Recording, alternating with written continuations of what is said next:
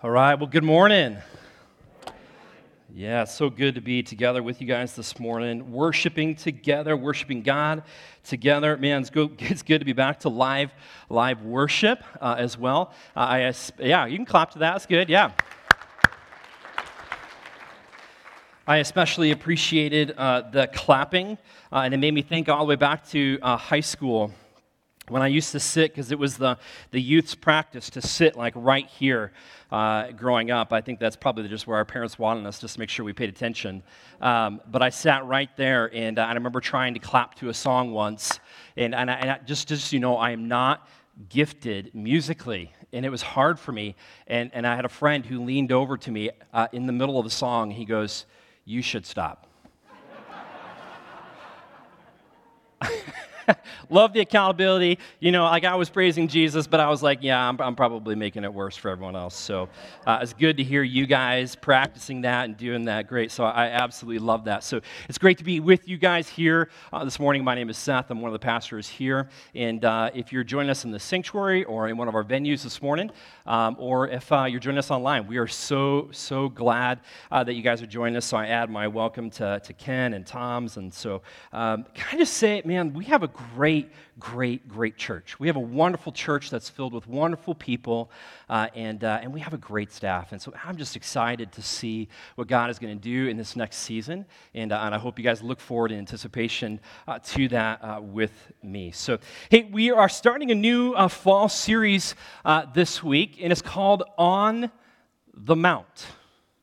And you might say, well, okay, what's missing in that? Like, isn't it normally called the Sermon on the Mount? Well, I'm calling it, well, actually, let me say this. It's called the Sermon on the Mount because it's really this long discourse, right? This quite long, Matthew 5 through 7, 2 chapters worth of Jesus talking with his disciples. And so it's oftentimes called the Sermon on the Mount. But I'm calling it On the Mountain because I think personally that what happens in these chapters takes place over the course of days and over the course of weeks, even over the course of months. And so what I hope in this title is that I'm communicating that learning from Jesus is bigger and longer than just listening to a sermon.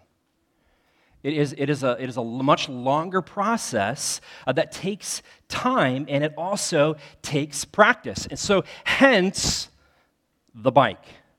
And you're going to get to see this here in a moment, because this is not just a prop, it's also an illustration. But how many of you guys learned how to ride a bike at a young age? Okay, once you learn how to ride a bike, it's pretty easy to remember how to ride a bike. But if you think about it, it's actually learning how to ride a bike is actually a pretty difficult thing. I mean, there's centrifugal force, right? There's this gyroscopic rotations, there's leaning, there's turning, there's balancing, there's pedals, there's all of these things, and it takes a long time to figure out how to learn a bike. But once you learn how to ride a bike, it becomes ingrained inside of us, and it's almost impossible to unlearn how to ride a bike. Do you get that?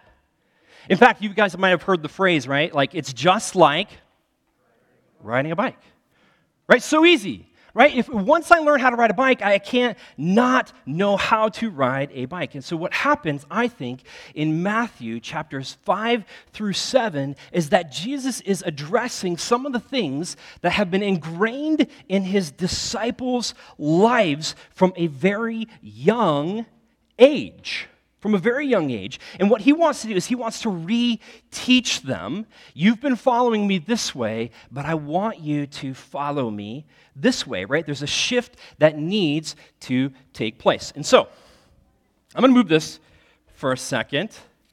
And I'm going to invite up, I invited a special friend of mine, Aaron. Would you come on up?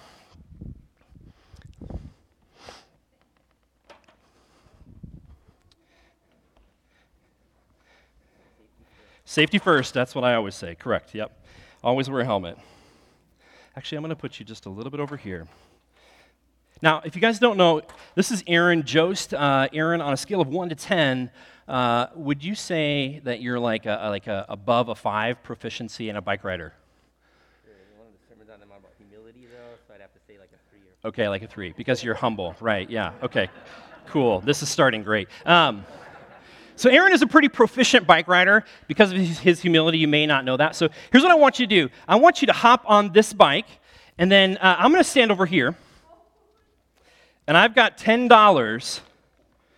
By the way, this is not church money. This is my money. Okay, just so you guys know. $10 from my own personal pocket.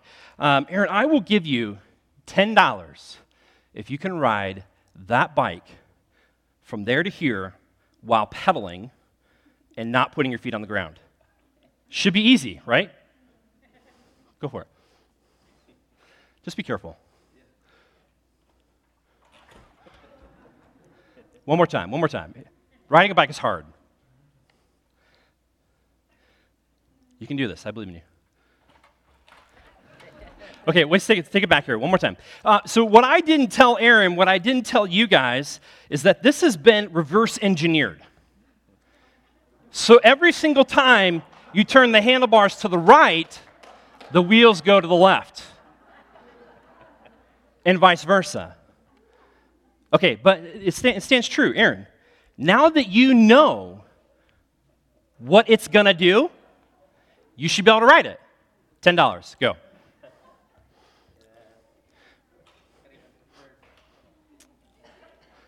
Just remember, you turn left, it's going to go right. So now that you know, you can do it. So close. It's so close. Okay, you want one more time? Okay, one more time. You're good. Okay. All right, we'll take it. We'll just put it down. Thanks, Aaron. Well, we'll put it back down here. Yeah, that's good.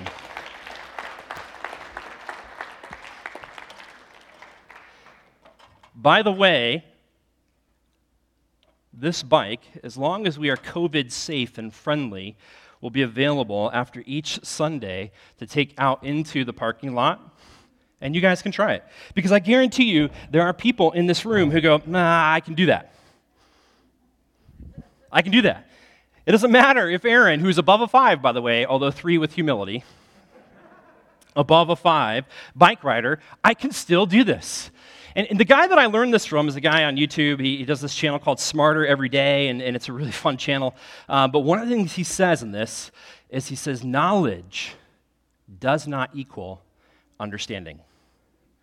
Just because I know what it's supposed to do does not mean that I can do it. In fact, he goes, I don't ever make really statements like this, but he said, I guarantee you cannot ride this bike.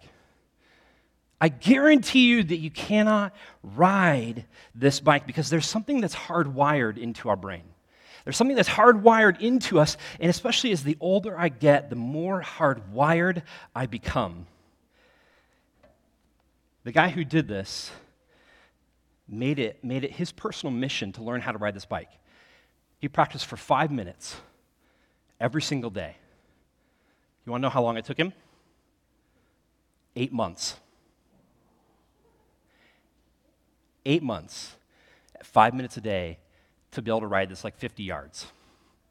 It's absolutely incredible the way that things are hardwired into our brains. And I don't know about you guys, but being in COVID personally, one of the things that I have found in my own life, and maybe for you as a person, maybe for your family, and maybe for our church, we begin to see that in COVID that we've had some blind spots maybe in our rhythms that need a reset. How I'm following Jesus needs a refresher. And for me, one of the biggest things for me in my own life was once I'm sitting around a table with my family going, man, I miss family dinners together. Like that wasn't something that we were doing really before COVID. And all of a sudden that became part of our rhythm. And I go, man, this is really good. Why didn't we do this earlier? And just the busyness in our lives and the way that we can run to ministry and we can miss the relationships and the people that God has placed right around us. I was reading a book several months ago, and one of the things that he cautioned in this book was, as a pastor, make sure that you don't miss or overlook the simple, mundane, and ordinary rhythms of Jesus, where he would just spend time with people day in and day out. That's who Jesus was. And so much of what Jesus does is that he's helping his disciples relearn, in Matthew 5 through 7, relearn how to ride the bike. This is the way that you've been following me, but this is how I want you to follow me now. And so I think that the same could be true for us. And so as we're in this series, I want to encourage you guys, and all of us, myself included, to open up our hearts and our minds and to be receptive to whatever it is that God may place in front of us, that the Spirit may give us to say, this is how I want you to live. And here's the full disclosure, is that it's going to be hard. And it's going to feel like it's backwards.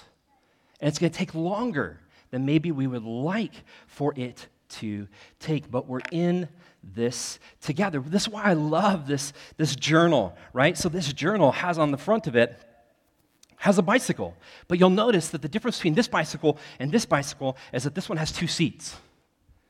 Because this is a tandem. And so really what we're saying is that, hey, we are in this together. We're going to relearn how to ride the bike together. Okay, so we're going to be in Matthew chapters 5 through 7 for this series. And this morning we're going to start in chapter 17. But before we jump into that, I want you to just imagine with me for a second. So this is a picture that's actually from my photo library, because this is a picture that Nikki took when we were in Israel. And it's one of the mountains. It's on the north side of the Sea of Galilee. It's one of the mountains that's associated with this Sermon on the Mount, with Matthew 5 through 7. That tall kind of mountain in the back to the left is the other mountain that some people think.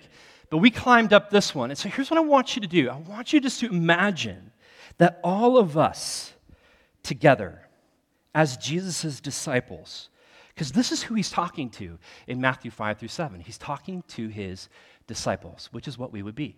And so I want you to imagine that each of us together, as we kind of hold hands, as we climb up this mountain together, we get up onto this mountain, and what we're going to do is we're going to overlook the Sea of Galilee. We're going to smell the flowers on the breeze, right? The fall air, all those things. And we're going to listen together to Jesus teach over the next couple of months, as we wrestle through the things that he has to say to his disciples. Here we are. I'm going to read Matthew 5, 17 through 20. Here's what it says. It says, "Do not think that I have come to abolish the law or the prophets. I have not come to abolish them, but to fulfill them. For truly I say to you, until heaven and earth pass away, not an iota or not a dot will pass from the law until all is accomplished. Therefore, whoever relaxes one of the least of these commandments and teaches others to do the same will be called least in the kingdom of heaven. But whoever does them and teaches them will be called great in the kingdom of heaven. For I tell you, unless your righteousness exceeds that of the scribes and Pharisees, you will never enter the kingdom of heaven." We're going to start back in verse 17 and just unpack a few of these things this morning. Verse 17, Jesus says, "Do not think that I have come to abolish the law or the prophets. I have not come to abolish them, but to fulfill them." If you guys have been joining us for the last couple of weeks, you might notice that there's some familiar words that start that sentence, right? There's a natural connection for us because we see the words "do not," as we've been in Exodus 20 looking at the 10 Commandments. Here, Jesus starts with his own. He says, "Do not." But he's not saying, "do not think." He's not calling us to laziness. Hey, just don't think. Just stop. Just stop thinking. He's saying, "Do not presume." Do not presume or assume that I came to abolish the law. Isn't it interesting how quickly we jump to assumptions, that we presume things that are going on in life? I feel like for me, like one of the biggest things is that I like to be in conversations, and sometimes I'm so ingrained in conversations that I'm anticipating what they're going to say. And I presume and I assume what they're going to say next. Sometimes I do that with people's motives. I assume or I presume people's motives, and sometimes I'm totally wrong. Sometimes I do that, right? I could do that, especially, it's really easy in the Christian world. It's really easy in the church for us to do that. Why do we do that? Well, this is just part of the answer, and we'll talk about this a bit later. But part of the answer is that we tend to fence in the law. Now, what do I mean by that? It means this, is that we sometimes create boundaries and expectations around spiritual things that we, over time, begin to treat those boundaries and those expectations as law. And that's what we assume. And so that's what Jesus is actually facing with the Pharisees. And so he's teaching his disciples that's not what I didn't come to abolish them, but I came to fulfill them. So he's like, hey, whoa, guys, I want you to know I didn't come to abolish, but I came to fulfill. Now, the word abolish more literally just means to destroy. It's actually used 3 times in the book of Matthew, and every time it's used about the destruction of the temple. And so if you remember when Jesus says, like, hey, I will destroy the temple, and in 3 days I will build it again. Right? That's where that comes from. And so here he's saying, like, I didn't come to tear down or to destroy the law, but I actually came to fulfill it. Well, what does it mean to fulfill? There's 3 different options, and I wanted to give you all of these because I think it's helpful as you begin to wrestle with this passage for yourself. The first option is that to fulfill means in regards to salvation, that Jesus is saying that I came to fulfill everything that you could not do on your own so that I could die the perfect sacrifice and be the right atonement to redeem you, to ransom you from slavery to sin and death. So that's one option. The other 2 options are more about his teachings and his life. So his teachings that established or completed or brought about the intended meaning of the law. Maybe that's what it means to fulfill.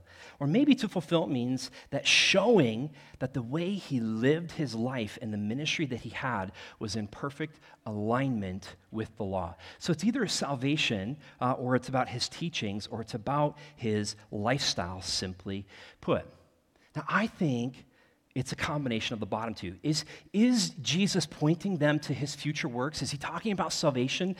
Absolutely, because it's hard to escape the reality, because virtually everything Jesus does in his life is to point people to his true purpose on earth. Jesus, in so many ways, is saying, this is who I am and this is what I do. I will ultimately save you from bondage or slavery to sin and death. Yes, that is true. I came to love God and love others, though. So I think that what he's specifically saying in this space is he's talking to his disciples about his teachings and his lifestyle. See, I think this is the big idea. As I wrestle through it, this is the big idea, is that Jesus is the answer, or he is the answer or solution to mankind's problems, but he is also the model to follow. Right? He's also the lifestyle that we are called to emulate. And I think that for us, for me especially, as I think through this, I go, okay, I need to be really, really, really grateful for the gospel. I need to be so incredibly grateful, but the reality is, too, is I need to also understand that the aim of being in a Christ relationship is not just for me to be lazy, it's for me to become more like Christ. Because we remember that he's talking to his disciples. He's not talking to the Pharisees, he's talking to his disciples. I want you, as my disciples, to see that my teachings and that my lifestyle are in direct alignment with the law. And I want you to follow. I want you to do what I do. I want you to multiply that which I give you. And so he goes into this little explanation about the law. And so you look at this next part, this in verse 18. It says, "For truly I say to you, until heaven and earth pass away, not an iota, not a dot will pass from the law until all is accomplished." And we go, okay, so what in the world does that mean? Like, what is an iota and what is a dot? And what is Jesus talking about? Well, an iota is just the smallest letter in the Greek alphabet. It's the smallest letter. And the dot is the smallest form of punctuation in the Hebrew alphabet. And so what Jesus is ultimately saying in this moment is he says, guys, even the smallest stroke of the pen, the tiniest letter, the tiniest dot, and not just one of them, all of them, every single stroke of the pen is understood and taught and lived out in Jesus. That's who I am. I understand every single, most minuscule, tiny piece of this, and it's in me and how I teach and how I live. And then what I love what he does is that he then says, like, he ties the reality of the law to the reality of creation. He says this is permanent. The law is permanent. He says, right, until heaven and earth pass away. If you go back one slide, until heaven and earth pass away, then you go down later, right? Not an iota, not a dot, will pass from the law. Those words pass. If you like to mark up your Bible, you can circle those or underline them and connect them, because what he's saying is that as long as creation exists, so does my law. As long as creation exists, so does my law. And so the law then is still very much present in Jesus' world and for the world of Christians even today, right? Jesus isn't like negating it or letting it go. He's not replacing it. He's fulfilling the law. In fact, everything we talked about in Exodus chapter 20 then is valid because it's permanent. It's fixed to the permanence of creation. Yes, there's always grace and forgiveness, and that's the outskirts. That's what we're wrapped in. That's the bubble around us. There's always grace and forgiveness, but at the center there is obedience. And that's what Jesus is calling his people to. I am the answer to man's problem, but I want you to understand I'm also the model for you to follow in how you engage in life, how you engage in this world. And he goes on in verse 19. He says, therefore, whoever relaxes one of the least of these commandments and teaches others to do the same will be called least in the kingdom of heaven. But whoever does them and teaches them will be called great in the kingdom of heaven. For I tell you, unless your righteousness exceeds that of the scribes and Pharisees, you will never enter the kingdom of heaven. Now, I wish we could unpack all of the stuff in that because it is filled with just really, really, really good details. But here's what I think that we need to know this morning is one, he's addressing two types of people. The first one is the nonchalant follower of Jesus. He's addressing the person who holds to God's law too loosely. It's totally open-handed. In fact, it says that in the text, right? Whoever relaxes, or really that word just means loosens or looses one of the least of these commandments, right? And so when I think about that word relax, I mean, the first thing that kind of comes to my mind is kind of the relaxing Christian. The guy who's lounging, or whoever it is, we're lounging, right, on the beach, or lounging in the lazy boy, or whatever it is, right, that we're relaxing Christians. And ultimately, at the end of the day, then what we're communicating, if that's who we are, is we're saying that the rules and the laws that Jesus wants me to live don't apply to me. The lifestyle that Jesus calls me to does not really apply to me. Now, that could be something as simple as, say, leaving our Bibles on our shelves, like they're just collecting dust. And we just set it there, and then that's what it is. Now, it could be also, too, that we come to Sunday church, we listen to a sermon, and then we never implement it during the week. Maybe that's what this is. We hold to it too loosely. Or maybe it's the person that I like to call the black highlighter person. How many of you guys like to highlight in your Bibles? Anybody? A few of you. Okay. That's something that I used to do a long time ago, and I still do every once in a while. But the black highlighter is like a Sharpie. Because when I get to a part in Scripture and I go, that's too hard, black highlight. I just don't really like that one, black highlight. This one I like, yellow highlight. That one's good.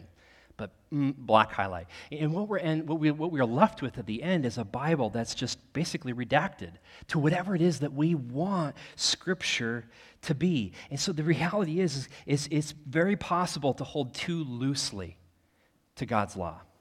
The second person that Jesus addresses is the legalistic follower, the person who holds too tightly to God's law. These are the types of people where grace needs to become even greater. Guys, the Pharisees were so good at this. They were so concerned about following the laws of God that they actually built more laws to protect them from the first laws. It's actually, there's a term for it. It's called fencing. Now, Nikki and I have two Siberian Huskies, and one of the things that we have to do with this new house we're moving into, because it doesn't have a fence, is we have to put in a fence, because we need dogs to stay in. It also keeps people out, et cetera, et cetera, et cetera. Now, I want you to imagine, though, that I put a little tiny fence in my backyard, and that's the space where my dogs can be, and then I build another fence around that one, and then I build another one around that one, and then I build another one around that one. And see, what the Pharisees were so good at doing is that they create all these boundaries and these laws that over time, they were meant with great intentions to keep the laws of God protected so that they would never even get close to doing something wrong. But over time, those fences and those laws became law. And they became the reality, and they treated them as if they were the same as the way that God gave the first ones. And God's going, no, you're missing the point. You're missing the heart of the law. If you remember, the heart of the law is to love God and love others. That's the heart of the law. So what are some of the things maybe today that we treat as laws? There's probably a whole host of different things, and we all have them. Maybe it's that we feel that we can never miss a Sunday, ever. If I miss a Sunday, I'm a bad Christian. If I miss a devotion in my quiet time, oh man, I feel guilty. If you feel guilty for that, you've probably made it a law. Maybe it's the way that we dress. Maybe it's what we expect out of other people. Maybe it's politics. Maybe it's social injustice. Maybe it's all these things that we begin to put bent fences and boundaries around that we are treating as laws. And God says, guys, no, here's what I want you to do. I want you to love me, and I want you to love others. Take down those fences and allow ourselves to see the exposed nature of our heart and where we have done that. Because when it comes to the law, it's a very real thing to be able to hold it too loosely or too tightly. And that's what Jesus is challenging in this moment. But I love that nestled inside of these verses is this sentence. So it's the sentence that says, but whoever does them and teaches them will be called great in the kingdom of heaven. And so you have this sandwich, right? You have the people who hold too loosely to God's law, and you have the people who hold too tightly to God's law. And right in the middle, nestled in the very middle of those verses, Jesus says, this is what I'm looking for. I'm looking for people who do what I'm doing and teach other people to do the same thing. Because we know that the fulfillment of the law is to love God and to love others. And as we have seen in Exodus over and over and over and over, God says, this is who I am and this is what I do. I save a people who don't deserve saving. But when Jesus steps into the scene and he's teaching his disciples on the mountain in the space, he's saying, yes, guys, I am totally 100% the solution to mankind's problem. But I am also the model to follow. What I'm looking for is people who teach and do and multiply that which I give them. Our aim is to become more and more and more like Christ. And Jesus says, man, I have a way of life that I want to impart into you that you can then take into the world and make a huge difference. That's what Jesus is setting up. And so I want to ask this question as we wrap up. And if we had time to dialogue this in circles, maybe we would. But here's my question. Where do you think Christianity fits in the world today? Where does Christianity fit in a world like the one that we live in today?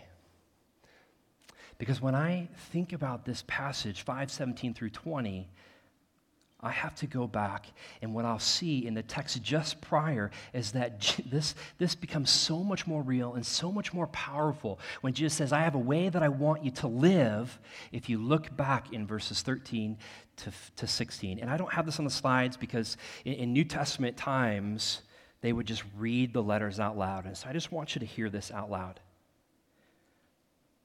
Jesus is talking to his disciples, and he says this, you are the salt of the earth. But if salt has lost its taste, how shall its saltiness be restored? It is no longer good for anything except to be thrown out and trampled under people's feet. You are the light of the world.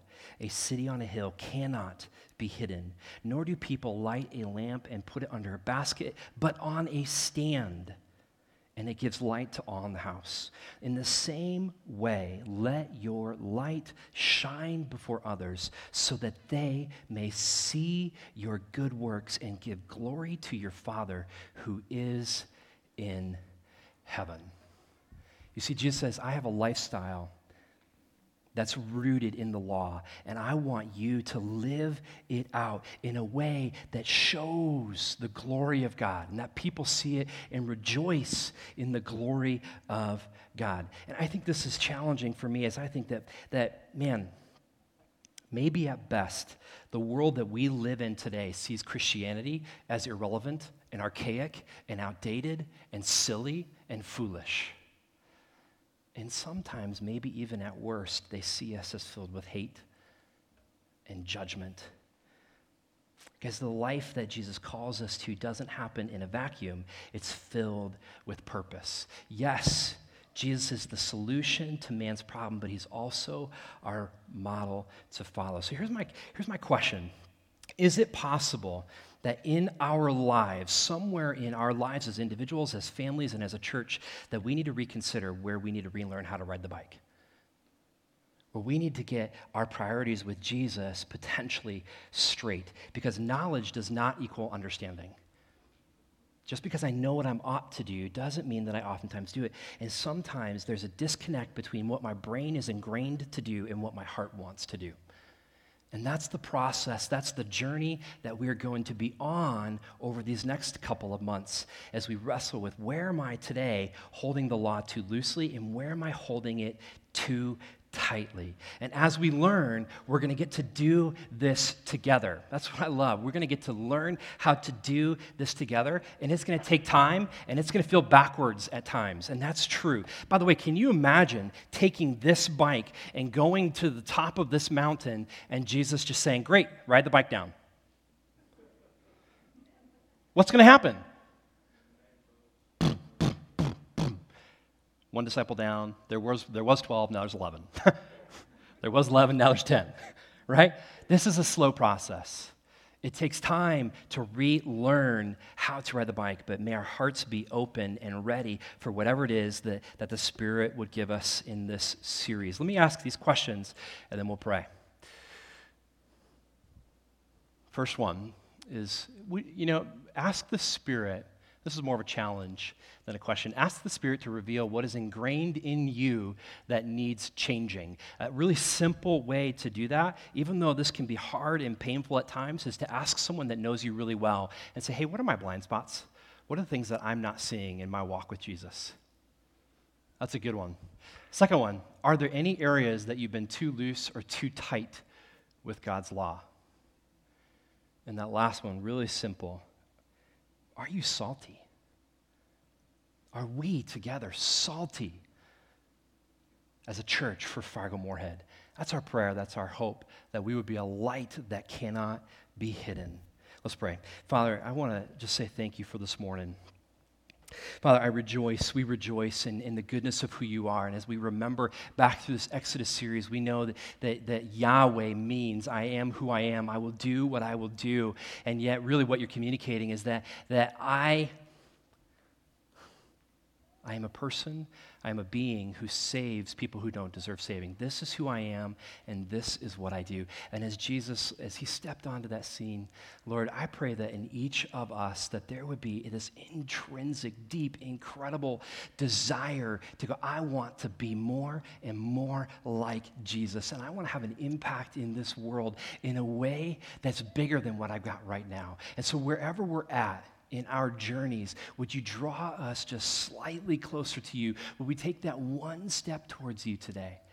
And you say, man, I just want you to know, you're going to fail, and that's okay, but I love you. I love you, I love you, I love you. My grace of forgiveness extend as far as the east is from the west. But I'm excited that we get to follow Jesus together. Lord, we love you, and in your name we pray. Amen.